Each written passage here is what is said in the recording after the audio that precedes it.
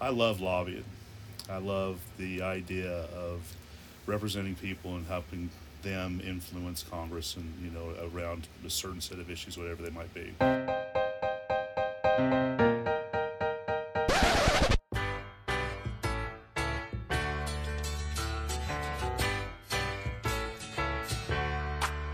Welcome back. Your dreams were your ticket out. Well, welcome back indeed. My gosh, I can't believe it's been almost 2 years since we've had an episode of 80 Proof Politics. But I got to tell you, folks, it just was not the same. You saw those Zoom episodes, they were great. Stuart Roy in the audience tonight participated in one, and I thought did a fantastic job. But this whole premise was about being with the people to make this town work. It was sitting down, telling stories over a drink at their favorite place, and that obviously wasn't happening during the pandemic. So tonight, we're back. Season 3, Episode 1, broadcasting from a secret location south of Alexandria, Virginia, commonly known around the neighborhood as the Blue Smoke Lounge. It's basically my backyard. And with me tonight is an old friend who has made a fantastic career in this town, Mike Bertman. Mike, cheers, brother. Great to see you. It's great to be here, Bill, in the shack in the back, breaking it in for 80 Proof Politics. I am honored to be here, to be your first guest after the pandemic, and to be here in person to do this. Oh, it's only appropriate that you're here because it's just first of all, it's appropriate because you had such a storied career in the distilled spirits industry, and we're going to get to that in a little bit. But I want to talk to you now about your new career. Mike is the president and founder of Swamp Pilot Strategies here in Washington. And first of all, tell me about the name. Over the last decades, people have labeled the place that I have, prospered a swamp. Mm-hmm. And a bit derogatory to some, but to me, and to some others, one person's swamp is another person's paradise. And I've been navigating that swamp for the last 30 years. It's what's driven me. It's been, I love Capitol Hill. I love Congress. I love everything about the members, staff, the way the whole process works. It's not a derogatory. It's not a negative. And influencing them isn't negative either. And they need guidance, and that's why swamp navigators need it to help them get from concept to consumer, concept to a law.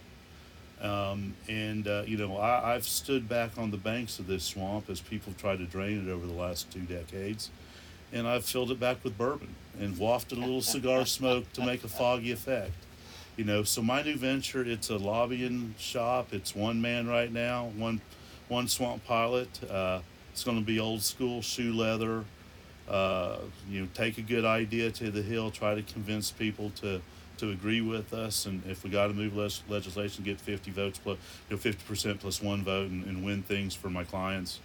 But so that's what it is. It's just helping people navigate this perception that there's a swamp here. Well, 50% plus one is what the game's all about these absolutely. days. Absolutely, that's so exactly true. right. Well, you touched on the basic premise of 80 Proof Politics right there. We're pulling back the curtain to find out how people like you are helping others navigate this town.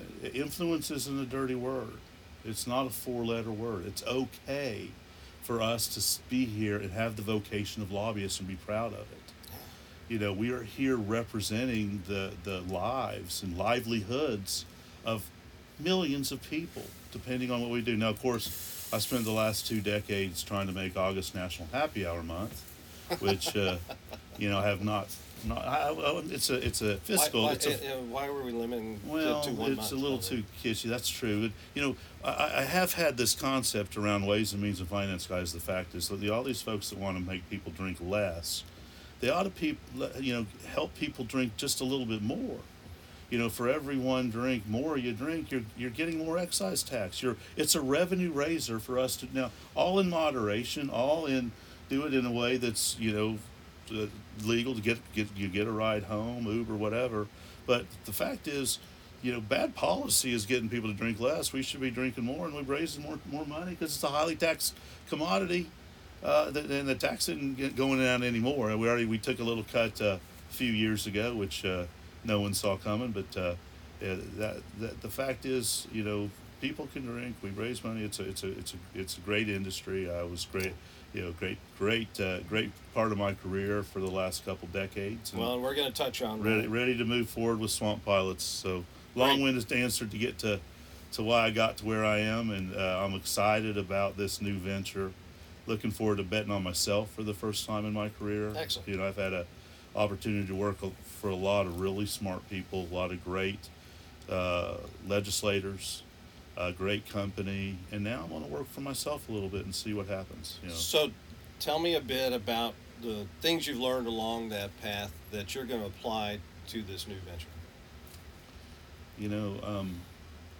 Always be open to new ideas and thoughts. Be flexible. Not to belabor a very well driven idea these days. I don't know if you follow a guy named Simon Sinek, but you start with why. You don't tout on the who or the what. It's really focusing on why you do things. You create strategies around the why. You move forward with the why. It is that thing that pulls you back to the core. So your core beliefs, those things are, not about what you've done or who you are. It's about why you do things. And, that I think has been something I've learned over time. Reading his books about leadership really have had a big impact on the way I've managed, the way I lobby, the way I manage being a manager of people. Having, clear goals and understanding, not just goal setting or strategic thinking about it, but why we're doing things. If you put your why against every part of a strategy, it can be a winning strategy. Another thing I have learned is, be purpose driven. Understand, self-reflect on yourself. Understand who you are when you go into things. As part of Diageo, we did a lot of that kind of leadership training. And early on, 5 or 6 years into that career, I settled into a purpose. And, you go through these leadership programs. And, my purpose for a long time has been, I want to have at least one great idea every day and always be better tomorrow than I was today. That's a great goal. Yeah. So it's that is the premise around, again, I like to have great ideas. I like to think about things and try to be helpful at all times. Help my people, the people that work for me, do the same, and then never plateau. Always be better tomorrow. From what I take of your career, you're probably going to be applying a lot more to Swamp Pilot than just pounding the halls of Congress. Yeah. What's going to be your approach to fortify that line? Well, I'm going to be a strategic thinker for people who want help thinking about how to navigate this place. I'm still going to lobby. I'm still going to shoe leather when need for high-value meetings or where they need me to fill in. I want to help them create narratives around issues that, both from the public and the way they handle themselves. What materials, how they use the 21st century technology and media, this type of format and others. It's the roots of all this are still the same. The delivery mechanisms might be different, but you take a great idea, you develop it, you just have to give yourself a fighting chance to grab their ear, whoever they are, to move it. You can be controversial. You can be on the wrong side and still develop a good narrative. That still happens too. So I'm going to be that. I'm going to have a bit of regulatory practice. I can, when you see the emerging issues, I worked in a highly regulated industry for 22 years. With cannabis coming into the mix, I can see that as potential, getting away from alcohol but into a highly regulated industry. It's going to be new. And, I can see a regulatory practice, not even lobbying for those guys, but helping them navigate, concept to consumer, getting, their ideas of what their products ought to be on a national scale through the federal process that's going to be created for them to legitimize and normalize their business. We've done that with beverage alcohol. We don't need that help in cannabis. And there's nobody out there that could do that right now. And I think liquor lobbyists, spirits lobbyists, beverage alcohol lobbyists like me are, well situated, well positioned to help those guys move forward. We've talked on 80 Proof before about how so much of what happens in this town is so much more than just the schoolhouse rock version of getting a bill passed.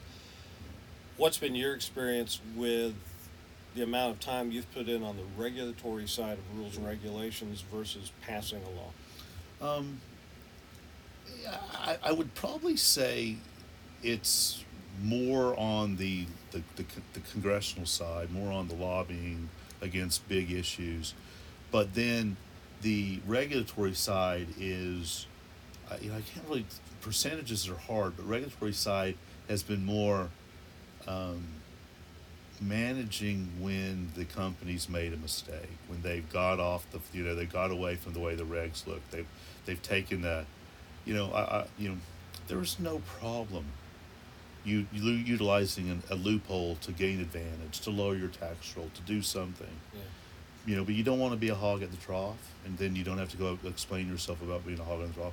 And I've told these guys, or I used to tell them when I worked there, you squeeze the golden goose too hard, it's going to die. Mm-hmm. So when you get one of those, you preserve it, you protect it, you don't overutilize it, or you will you'll kill it. So I wouldn't say I would we've spent a lot of time moving legislation over the years. We've spent a lot of time keeping bad things from happening, whether it's a tax increase or some sort of move against our ability to advertise. The big tax bills over the years. I worked for a foreign-based multinational, so we were always under target for being segregated and frankly treated differently than other U.S. Based companies, and so that's been it's been a balance. Yeah. Well, we've kind of been dancing around this, but you've talked about your previous experience quite a bit. So yeah. Let's dive right into that. You were 15 years with Diageo. I was 22 years. 22 years. 1999 to January of 1999 to October of 2021. That's fantastic. 22 years. That's phenomenal. And yeah, I've called myself over the last 5 or 6 years a lobbying unicorn. Yeah, because that doesn't happen. It doesn't happen. It's rare to live this long and do this long for the same goes. And I kept them fooled for a little bit. And really, when I took the job in 99, Diageo wasn't a known name. I was hired to create a Diageo footprint, raise our game. Did they have a presence in Washington before that? They did, but Diageo was created in a merger in 1997 between two underperforming British beverage alcohol companies. Came together. I was kind of the next iteration of what the DC office was going to look like. So I was brought on off the Hill. Really again to create the footprint, and then our focus as a big spirits company with the beer brand Guinness was to take beer occasions. Beer was the dominant, massive, well over half the drinking occasions in the U.S. at that point were beer drinking occasions, and our goal was to get 1, 2, 3% of those. For every 1% of a beer occasion we got, we being across all of Diageo, it's $100 million to the bottom line. Well, we were really successful at it, and America's palates were changing over the last 2 decades, and we're drinking bourbon here tonight, and it's a cocktail culture, and that company's done very well, and a lot of that's related to the work we did here in again making sure they could advertise and sports marketing, which we were very active in starting very early on. And we've had a lot of success over that 22 years without making August National Happy Hour Month. Well, what were the big issues for you during that time? Obviously, tax is always an issue. Well, if we go back, I guess you want to go backwards or forwards? Take a pick. We'll go backwards. We'll start. 2.5 years ago, we lowered the excise tax on alcohol, all alcohol, beer, wine, and spirits, for the first time since the Civil War. We codified that. We've always thought the best defense is a good offense. So if you convince these guys to cut the tax, you're highly unlikely in the next few years or even decade to raise the tax again, because they did that. So let me ask you on that point specifically. Obviously you were picking up on a sign of the times, but how difficult was it to move that debate from alcohol as a sin tax? It wasn't. I think over the last I want to say probably 25 years since the last big tax increase in 85 or 91. Let's say we're 91. That's 30 years. Gosh, the math is hard. You know, our industry across, beer, wine, and spirits has done a really good job framing excise tax and the alcohol tax not as a sin tax, but as a consumer tax, as a tax on hospitality. And the people hurt most by it are the bar owners, barkeepers, restaurateurs, others that thrive and have the best margins on beverage alcohol products in their businesses. So we had moved away that I in the lead up to Obamacare, there was some talk about an alcohol tax, and we did some work with some center right groups to raise the issue of whether beverage alcohol should be on the table or not. And we did some localized outreach into a few key senators. It was kind of going through the Senate Finance Committee. And this is what we would call grassroots. It was grassroots, a little, very much advanced grassroots. Define that. Working with organizations who are like-minded on taxes and paying them a little bit of them as the organization to organize their folks to go out and diffuse the message.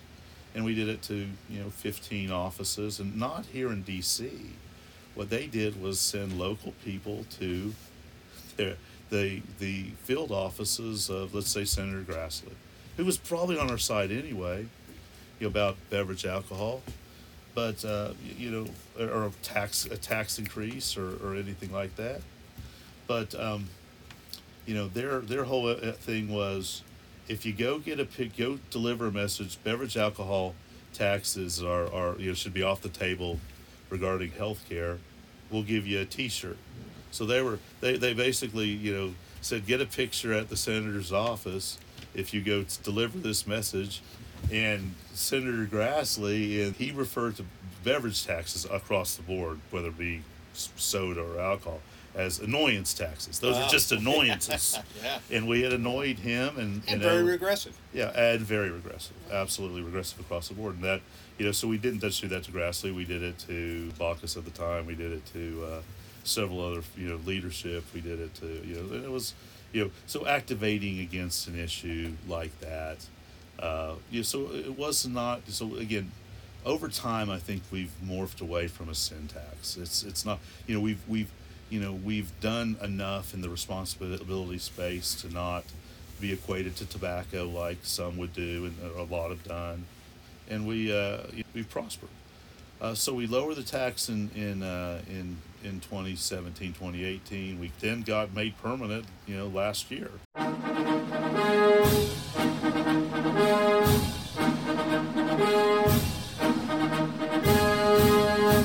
We often hear about the individuals who took the oath of office to become the chief executive. But what about the other people who play a role in each administration, or the events that may not be as well known, but that contribute to the reshaping of the office of the American presidency? On the Presidencies of the United States, we explore each administration beyond just the person holding the highest elected office in order to better understand the history that brought us to the modern-day presidency. I hope you'll join me on this journey through the annals of presidential history. Presidencies can be found anywhere fine podcasts can be found, and is a proud member of the Evergreen Podcast Network. It seems to me that cannabis is kind of in that same position, starting with the groundwork that hemp industry did. Yeah, I think that's right to some extent. I think that they've advanced though in such a piecemeal way in the states. It's the epitome of putting the cart before the horse. Mm-hmm. You've got such variances in state laws. They are very much in need of some continuity and some normalization for just what a dose is. We define standard drinks, an ounce and a half of spirits at 80 proof, 5 ounces of wine at 12% alcohol, 12 ounces of beer at 5%. Where a legal dose of cannabis in Colorado is 10 grams, and it's 5 grams in California, 100% difference. So they've got a lot of things they have to do, and I'm sure once they get their legislation right, it'll move forward, and it should. This is a legal product in 30 some odd states now. So it's time for federal feds to catch up and impose an excise tax and impose reasonable standards through the U.S. Department of Treasury and FDA, whichever one takes the lead. It strikes me that either you partake in alcoholic beverages or you know someone who does. That's People right. have a certain familiarity Yes. with that industry sector. But how hard was it for you to get up to speed on the issues that matter most to Diageo when you started? Well, coming from the Hill, the pace of the Hill, and us having to be masters of so many different issues. So there's multitasking going on from what we were doing in the congressional office, especially as, in a leadership role, understanding, trying to make sure the boss was doing the right thing at all times and managing a multitude of issues. Hitting the ground with a corporate entity, it was very different. The issues weren't per se more, and they're pretty standard. I mean, advertising freedom, lower tax. Then you get into kind of the formulation stuff and the notion that we were going to introduce a product called Smirnoff Ice in 2001 that was a flavored-based malt beverage, but it had 90% spirits and 10% malt, and became a huge issue in the early 2000s, where Diageo went toe-to-toe with the brewers, and basically because we were putting for the first time on a malt brand a spirits label. Smirnoff Ice was a groundbreaking product, and we had the audacity to advertise it on the Super Bowl and other things. Oh, I remember that. Yeah, so we took a whole new run at television advertising for spirits about that same time. So we were changing the game. No spirits company had really looked to be so progressive in breaking some of the norms. Yeah. That had been voluntarily taking our advertising off of television. We Seagram flirted with it in the mid '90s, but really didn't get that far with it and then acquiesced. We again decided that we'd go toe to toe with beer, again, not just in the market but here as well, and we were successful doing that most of the times. And we were little. I mean, it was just us, didn't have a big pack, never have. So it was about crafting a narrative that made sense based on science, based on the way people drink, and that's been a hallmark of what we tried to do. We worked through a lot of different issues on that. We had some very parochial issues where we wanted to modernize our labels and put more information on our labels around calories and carbs. Okay. Again, taking on kind of the brewers, because our vodka story is better than Budweiser's story when it comes to carbs and calories. Well, I didn't mean to cut you off because No. you were working the timeline backwards. Yeah, we're all over the map. That's okay. What were some of the big issues before that? Well, we went from the first to we went from the last thing we really did to the first. In the middle, we had a major move of Captain Morgan from the Puerto Rico to the Virgin Islands, which we never owned anything in Puerto Rico. Captain Morgan was bought by Diageo in the early 2000s as we bought a large part of the Seagram brands. Seagram had a long-term distilling deal with a group on Puerto Rico called Cereales. But that deal ended in 2012, and around 2006 or 7, we needed to start pathing a course forward for what Captain Morgan was going to be. Did we want to own?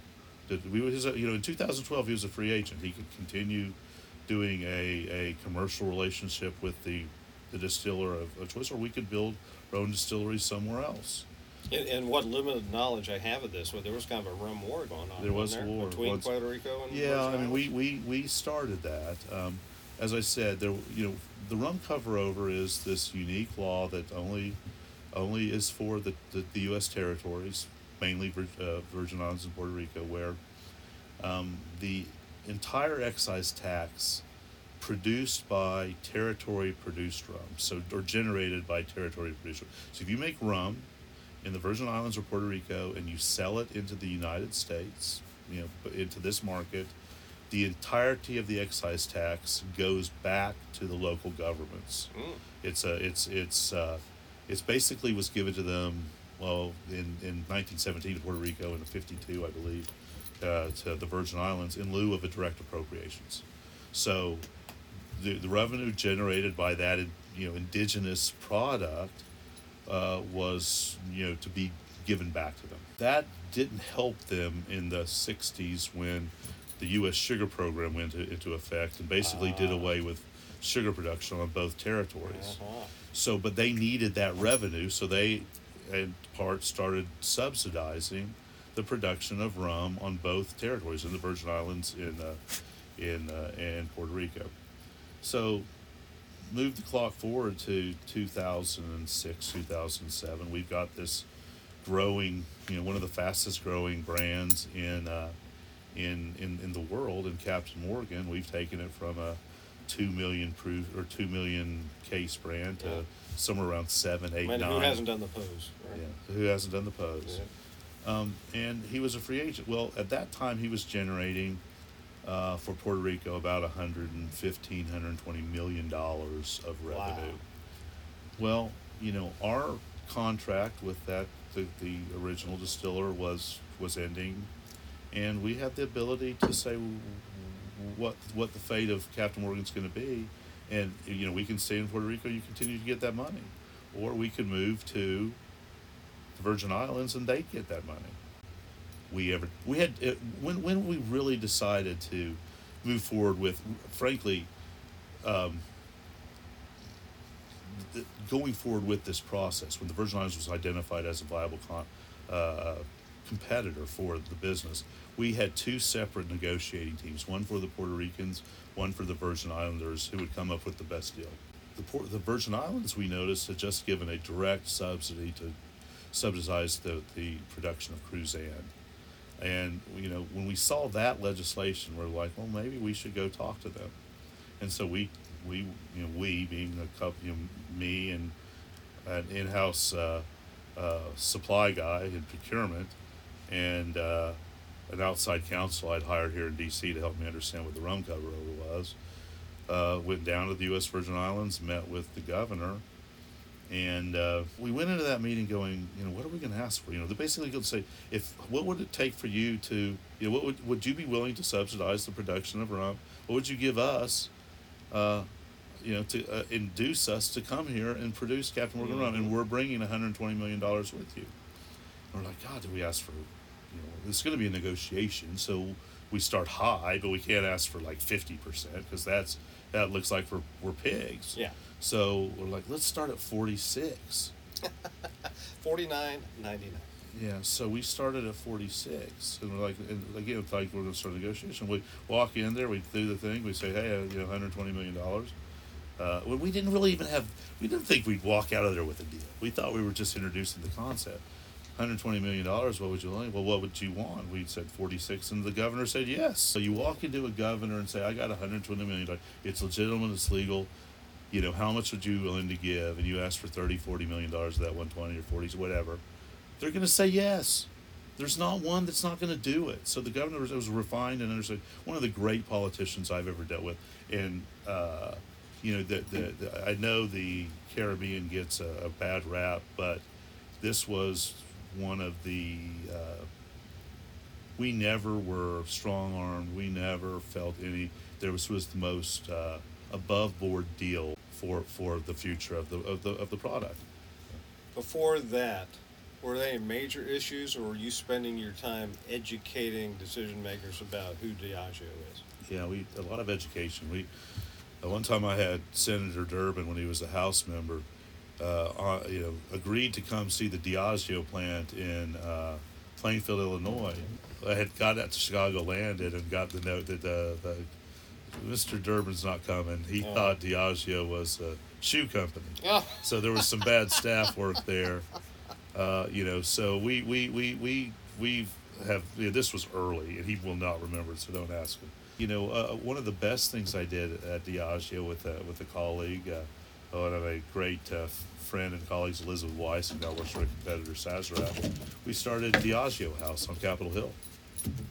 I wanted to ask you about that Yeah, because and- we talked about a couple of tools that Yeah. you've used. Advanced Yeah. Grassroots didn't Well- have much of a pack, but tell us about Diageo So House because that's well known in this town. Yeah, we were up against a lease ending. We were the typical K Street office, 13th and K, and got challenged by an old boss that what do we want?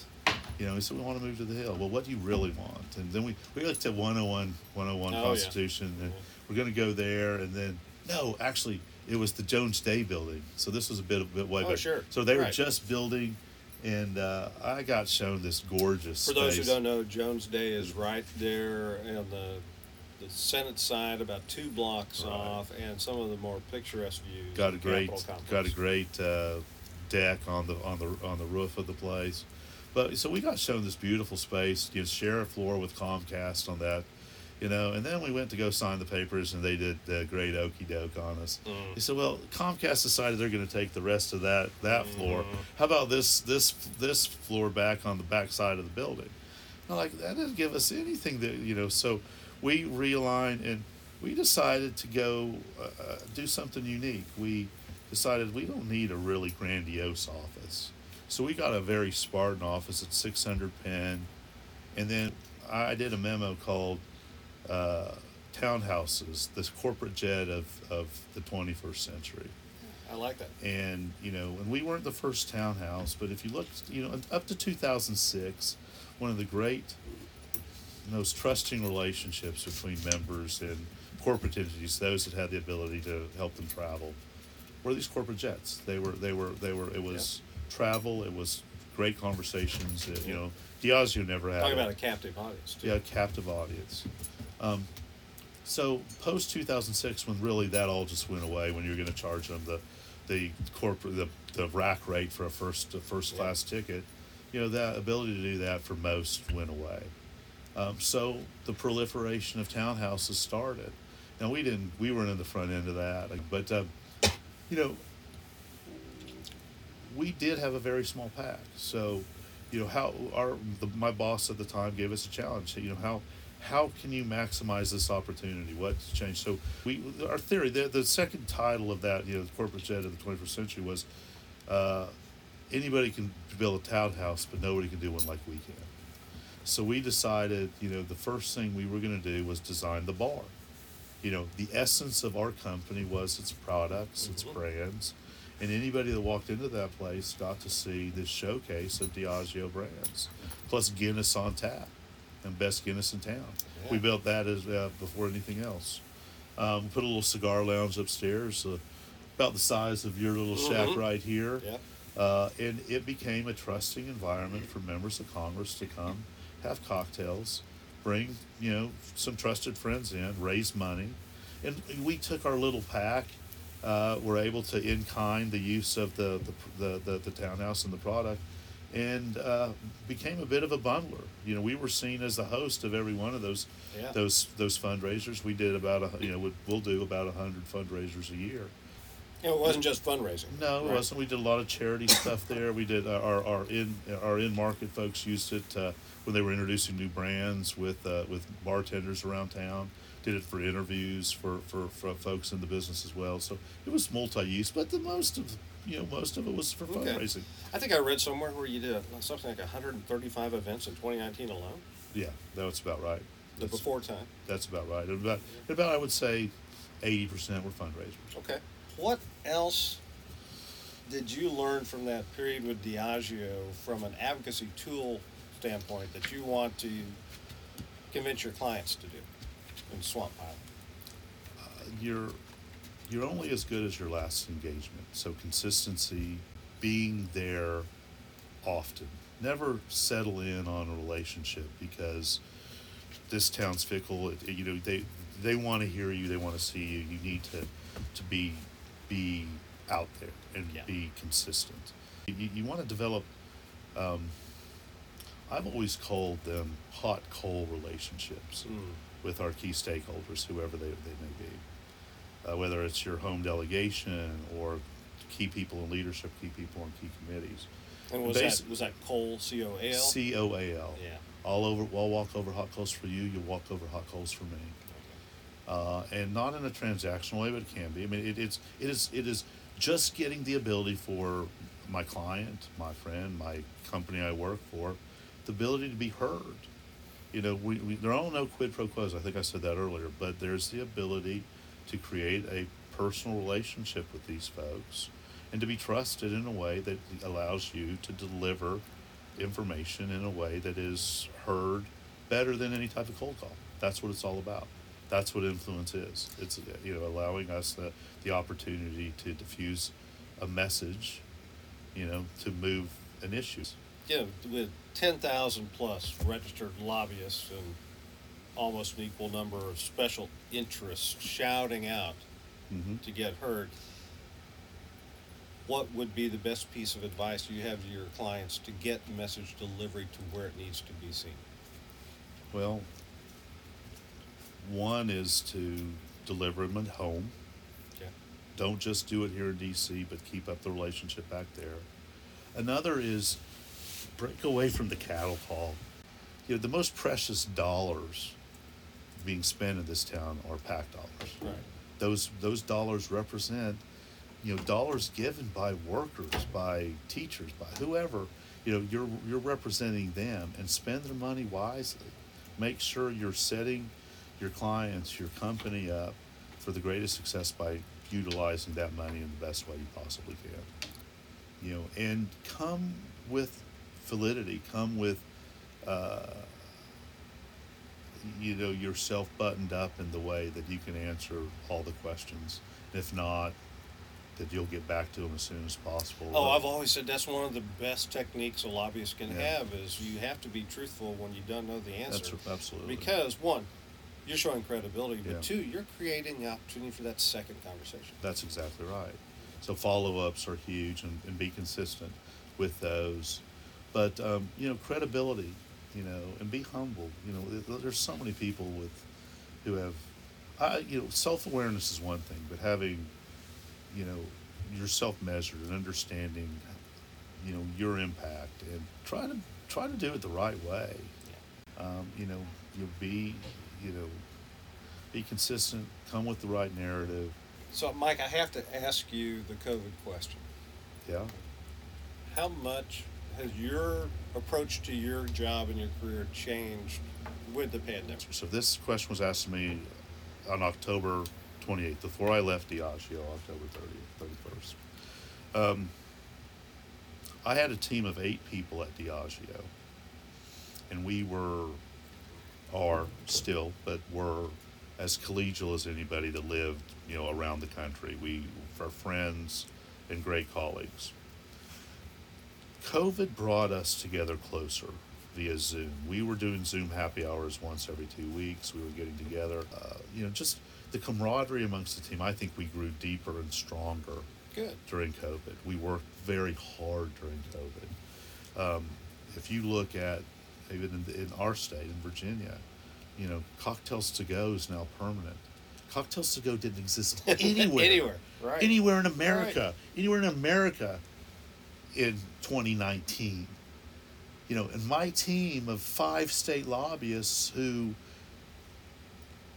did an amazing work around the country with a great idea. We were lobbying for cocktails to go and delivery cocktails and curbside pickup before the restaurants even knew they needed it. They were trying to just survive. We were lobbying for their alcohol ability and frankly step changing a modernization of beverage alcohol access in the States exponentially in a year and a half that didn't exist. I mean, none of this existed. So, you know, and I got to sit back and watch a great team work. Tell me about the phrase, if it's not impossible, it's not interesting. All right, so my old boss, a great leader named Guy Smith. Guy came to Diageo after a great career at Philip Morris and various other things. Always challenged us with that phrase early on in the career, if it's not impossible, it's not interesting. But it came to life in 2008 or 9. I can't remember exactly when. We were post the financial downturn. Diageo had a bad year, and Okay. we were going to get a very Part of the Great Recession. Yeah, if we were going to get a bonus, it was going to be very small. But Guy had some money left over for conferences or something, and we had just done the Virgin Islands deal, so he decided to do a corporate relations trip to the Virgin Islands to spend some time together. 2, in lieu of a bonus. 3, show where Diageo's walks the walk, talks the talk. We're a big player. We're going to have a meeting here. But the exercise around that meeting was to bring, if it's not impossible, it's not interesting to life. And he decided that we were going to write a book. And each of us would take a chapter and expound on that idea as what it meant to us. And it was a fascinating book that ranged from pieces of legislation people had passed to learning the multiplication tables, passing a driving test. I had an opportunity it was very cathartic for me to write about an experience I had working on Capitol Hill for Frank Lucas that changed my life. And it's still probably my most, probably one, when I was most proud of a team, and 2, the best work I've done as a professional. So I got to write about dealing with the Murrah building bombing after McVeigh created the country's largest crime scene. But before 9/11, this domestic terrorist blew up a fertilizer bomb in front of a federal building in downtown Oklahoma City. And Frank Lucas had just been elected. He was 5 months into his first term. After a special election. I was his LD at that time. I went on to be his AA. I went to after a bit. But how did you turn that very public and somewhat personal to you tragedy into a professional success you're now so proud of? Well, this is a really pretty amazing behind closed doors type issue on Capitol Hill. As public as the Murrah building bombing was, a lot of things had to happen to make Oklahoma City right after the bombing. And what I wrote about it, if it's not impossible, it's not interesting, was about a meeting that took place in the Capitol. It was between my boss at the time, Congressman Frank Lucas, and another member of Congress from Oklahoma, about how money should be spent in downtown Oklahoma City. The first line of the chapter I wrote says, "How much damage could I do with a yellow highlighter?" That's a great line. And basically, what was going on that day is there were just 2 different mindsets as to how this money should be spent. Frank Lucas wanted to do everything he could to help downtown Oklahoma City, and there were others who really wanted to limit it to just the bombing, no urban renewal. But the damage was so vast. So that day, the staff director of the Commerce, Justice, State Appropriations Subcommittee basically mediated a session of dueling highlighters. I had a yellow highlighter.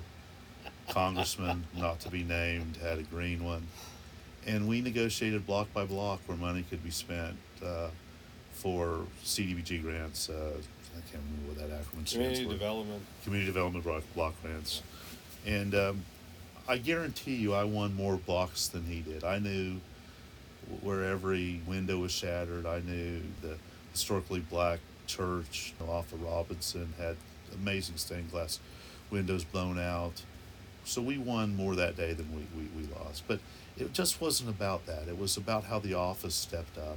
Thank God everybody was unharmed. But what that brought was a true step forward for victims awareness. The first time that a hearing a criminal case in the federal courts was televised to allow the victims to see McVeigh's trial. and other things. The development of an amazing memorial in downtown Oklahoma City. It's absolutely beautiful, by the way. Yeah, to commemorate or memorialize what was lost that day. To commemorate, it wasn't just about the loss, it was about the human spirit and how people in that community embraced each other and moved forward and embraced those that had lost. And so it was just, again, if it's not impossible, it's not interesting. That was, for me, an opportunity to utilize that, just to write that stuff down. And what a great segue to the early part of your career. I always like to ask my guests how they charted their path, and oftentimes they don't chart it. It just comes because of the skill sets you build along the way. You mentioned working for Frank. You were chief of staff. Yeah, I was AA. The chief of staff was always in Oklahoma. Okay. I was always number 2. All right. The difference being? Which that probably led me to leave the Hill sooner than I might, because I was probably never going to be the chief. I wanted to be in D.C. Okay. He wanted to have his chief of staff in Oklahoma. But so, after almost 9 years on the Hill, I made a decision to start dipping my toe to see, what was next out there for me. And I landed the job at Diageo, which was, my first job I interviewed for from the Hill. And you got to Frank from Don Nichols, right? I did. You started with Don in town? I did. I did. And I started middle management with him. Luckily, I'll go back. Let's just go back. Let's go back to Oklahoma. Let's go to Oklahoma. All right. I'm a little town guy. I grew up in a town of 3,000 people, 100 miles away from anywhere significant. Except it's 14 miles away from Ponca City, Oklahoma, where Don Nichols was from. Okay. But I'll get to Don in a little bit. I was an underperforming student at the University of Oklahoma. I'm sure Bill would say most all you students at the University of Oklahoma are underperforming, but that's for a different podcast. That's a whole other story. And I was up against intersession or summer school and needed to make a little money to just eat, and answered an ad. The Oklahoma Republican Party was hiring telemarketers. So I showed up and telemarketed for the state party, but I wasn't a good telemarketer, but they really liked me. And about a few weeks into that, the receptionist quit, and they liked me, so they asked me, hey, you're not in school right now, and I wasn't. I was just, shooting shit, playing golf, doing whatever, and then going and faking donations on the phone for a few hours, so I said, sure, I'll answer your phones for a few hours, 8, it was a full-time gig. So I was at the state party for, about a month there, about 12 hours a day. And then, and the state party chairman at the time was Tom Cole. Tom, as I was answering phones and telemarketing, made the announcement he was going to run for the state senate. Tom is a brilliant politician, one of the great Republican leaders, great member of Congress. I've been great in Rules Committee, great on appropriations. And I got asked to drive Tom from Oklahoma City way out west to a place called Elk City, about a 2.5-hour drive, time and a half on a Saturday. Oh, sure. And I got to spend 5 hours with Tom in the car, and drove out, drove back, talked a lot. So a few days later, I get called into Tom's office thinking they're going to fire me because they caught the fact that every one of the donations that I faked in night telemarketing had caught up with me. But they asked me to, take the next 8-10 months off of school and manage his state senate race because he was going to run. So I was not a manager. You don't manage Tom Cole's state senate race, and he's got every political mind in the state working around that table. So I was the muscle, but I got to sit around that table and I got to learn. I got to learn about loose lips and sinking ships and the notion of, and it was the highest, the most expensive state senate race in Oklahoma history. We did direct mail, we did television, radio, we did a mom's letter, a grandma's letter. It was incredible, and it went to a recount. We didn't even know if we were going to win that race, and we barely did. But Tom Coles, started me down this track. Went back to school, was a much better student. Graduated with a better grade point than I deserved. Was going to go to law school. It's kind of off kilter after that. Wasn't really lined up to start law school when I wanted.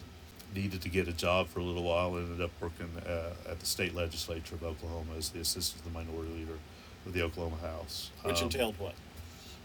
It was one staff member. So At that time, it's a 110 member body. There were 36 Republicans, I believe. They shared assistants. Well, they all were called secretaries back then, and I was the one partisan assistant for the entire Republican caucus. Wow. So I was everything from a little bit of policy research, but the real research is done by a independent research bureau in Oklahoma, but they're hired by the Democrats, but now they're hired by the Republicans. So it's very partisan, but they don't admit it. So I was the one partisan guy working for the leader, who's now a federal judge, but was a very good minority leader, and you just work on some policy. You help people get dogs out of the dog pound. You work with, you did a little casework. It was a jack of all trades job, and I learned so much about pure wholesale politics, about what makes people tick at the base level, the least common denominator of true politics. Learned a lot from the assistants, the secretaries, and their mindset, and how to treat people and how to treat constituencies. You learned a lot there. That had to be a great experience. How did you transition from that to Nichols? It was. I transitioned from that to transitioning from that because I was going to only do that for about 6 months to start law school. Okay. And it convinced me to defer law school and stay there for another year because I loved it. Okay. And then it was happenstance. My roommate was very good friends with Senator Nichols' scheduler from college, and they were talking on the phone about something. Hey, Jeff, anybody might be interested in coming to work for Don? We've got this spot open, and just so happens I'm his roommate. They hear about me, so they being Brett Bernhardt and Les Borson.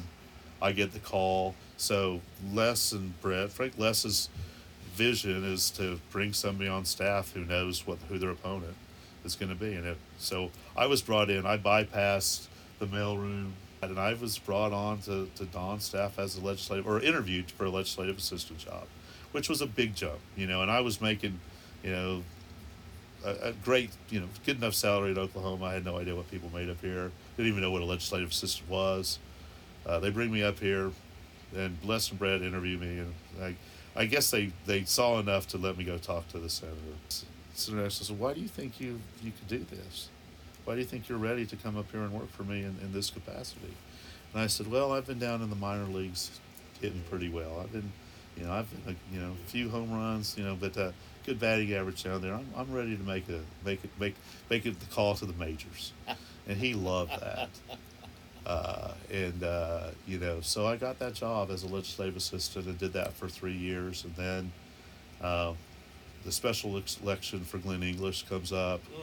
And I called Frank Lucas, who represents much of that western Oklahoma, not very many people, but as true western Oklahoman. And I said, "Frank, you got to run for this." So I was the first or second call to Frank to say, "Think about it, do this." I think he was such a great leader down there, and quiet, unassuming. And it was a tough race. It was he emerged from a very tough Republican primary, went toe-to-toe with David Boren's hand-picked, back when general elections really meant something. And I probably one of the best things I did was actually kept Senator Nichols from endorsing somebody in that primary. Every other major statewide Republican endorsed a different candidate than Frank, but Don stayed out of it because I had said, "Leo, if you endorse, you're picking the wrong guy." Yeah. And I feel that's another thing I'm very proud of, that we let that election, he let that election alone, and Frank won. And has been, he's in his 27th year in Congress now, I think. He got to, from Don to Frank that way. Frank gets elected, and I went over to be his LD and then AA, and, had a great, about 3 years for Don, about 5.5 for Frank. Yeah. So much of what you learned along your path was during what people like two of us, and Stuart here, might call the heyday of lobbying, even though there was a previous heyday that was the Wild West. Yeah. How did you translate what you had learned about relationships, dealing with people, representing your bosses and then your corporation? How much of that changed in the post-Abramoff, Paloga era. Yeah. Well, Particularly given how much of the distilled spirits industry is a social so industry. I bought more drinks for people from 2000 or 1999 to 2006 than anybody in this town. You know, did we skip a beat or two? Yeah, I mean, in 06 and 07, there just weren't any rules, so we really didn't do anything. Once they came back with rules again, there's still ways to do it. I mean, this is where ethics reform. Here's ethics reform in Washington, D.C. I can't take you to lunch and buy you Congressman Snort a sandwich or a steak. But you can take me to lunch, buy me a steak, and ask me for $5,000 for my pack. Mm-hmm. That, again, so the craziest one was when I was told I couldn't, I would put staffers at risk if I gave them Uber rides home from a party. So that was interesting. Be creative, but understand what the laws are. Lean into legal. Lean into those professionals watching out for you and us to do what's right and understand it. Always get sign off, and don't do anything before you've crossed the T's and dotted all the I's, because that's the paramount, most important. That's how you protect your brand, protect your boss, protect yourself. Well, Mike, this has been a great conversation. You're a wonderful guest, Bert. And all the best in your new career. Thank you. I have no doubt it's your continued success. I hope so. As we wind this up, I want to ask you, if you were approached by some newbie to town or a young professional looking to make the transition to a career like you've had, what's a salient piece of advice? Don't be afraid of trying to eat a dinosaur. Don't be afraid of trying to take a mountain. Put yourself in the position to do big things. Be smart about who you are. Be self-aware. I would bet probably one of the best skills I have had over the 30-some-odd years I've been here is understanding my gaps, recognizing where I'm a little weak and being able to fill in with those smart people around me to help me strive and thrive and be better tomorrow than I was today. But just don't be afraid. Take the big bite and see what happens. Fantastic advice. All the best to you again. Thank you so much for joining me tonight. Thank you all for listening in. Take care.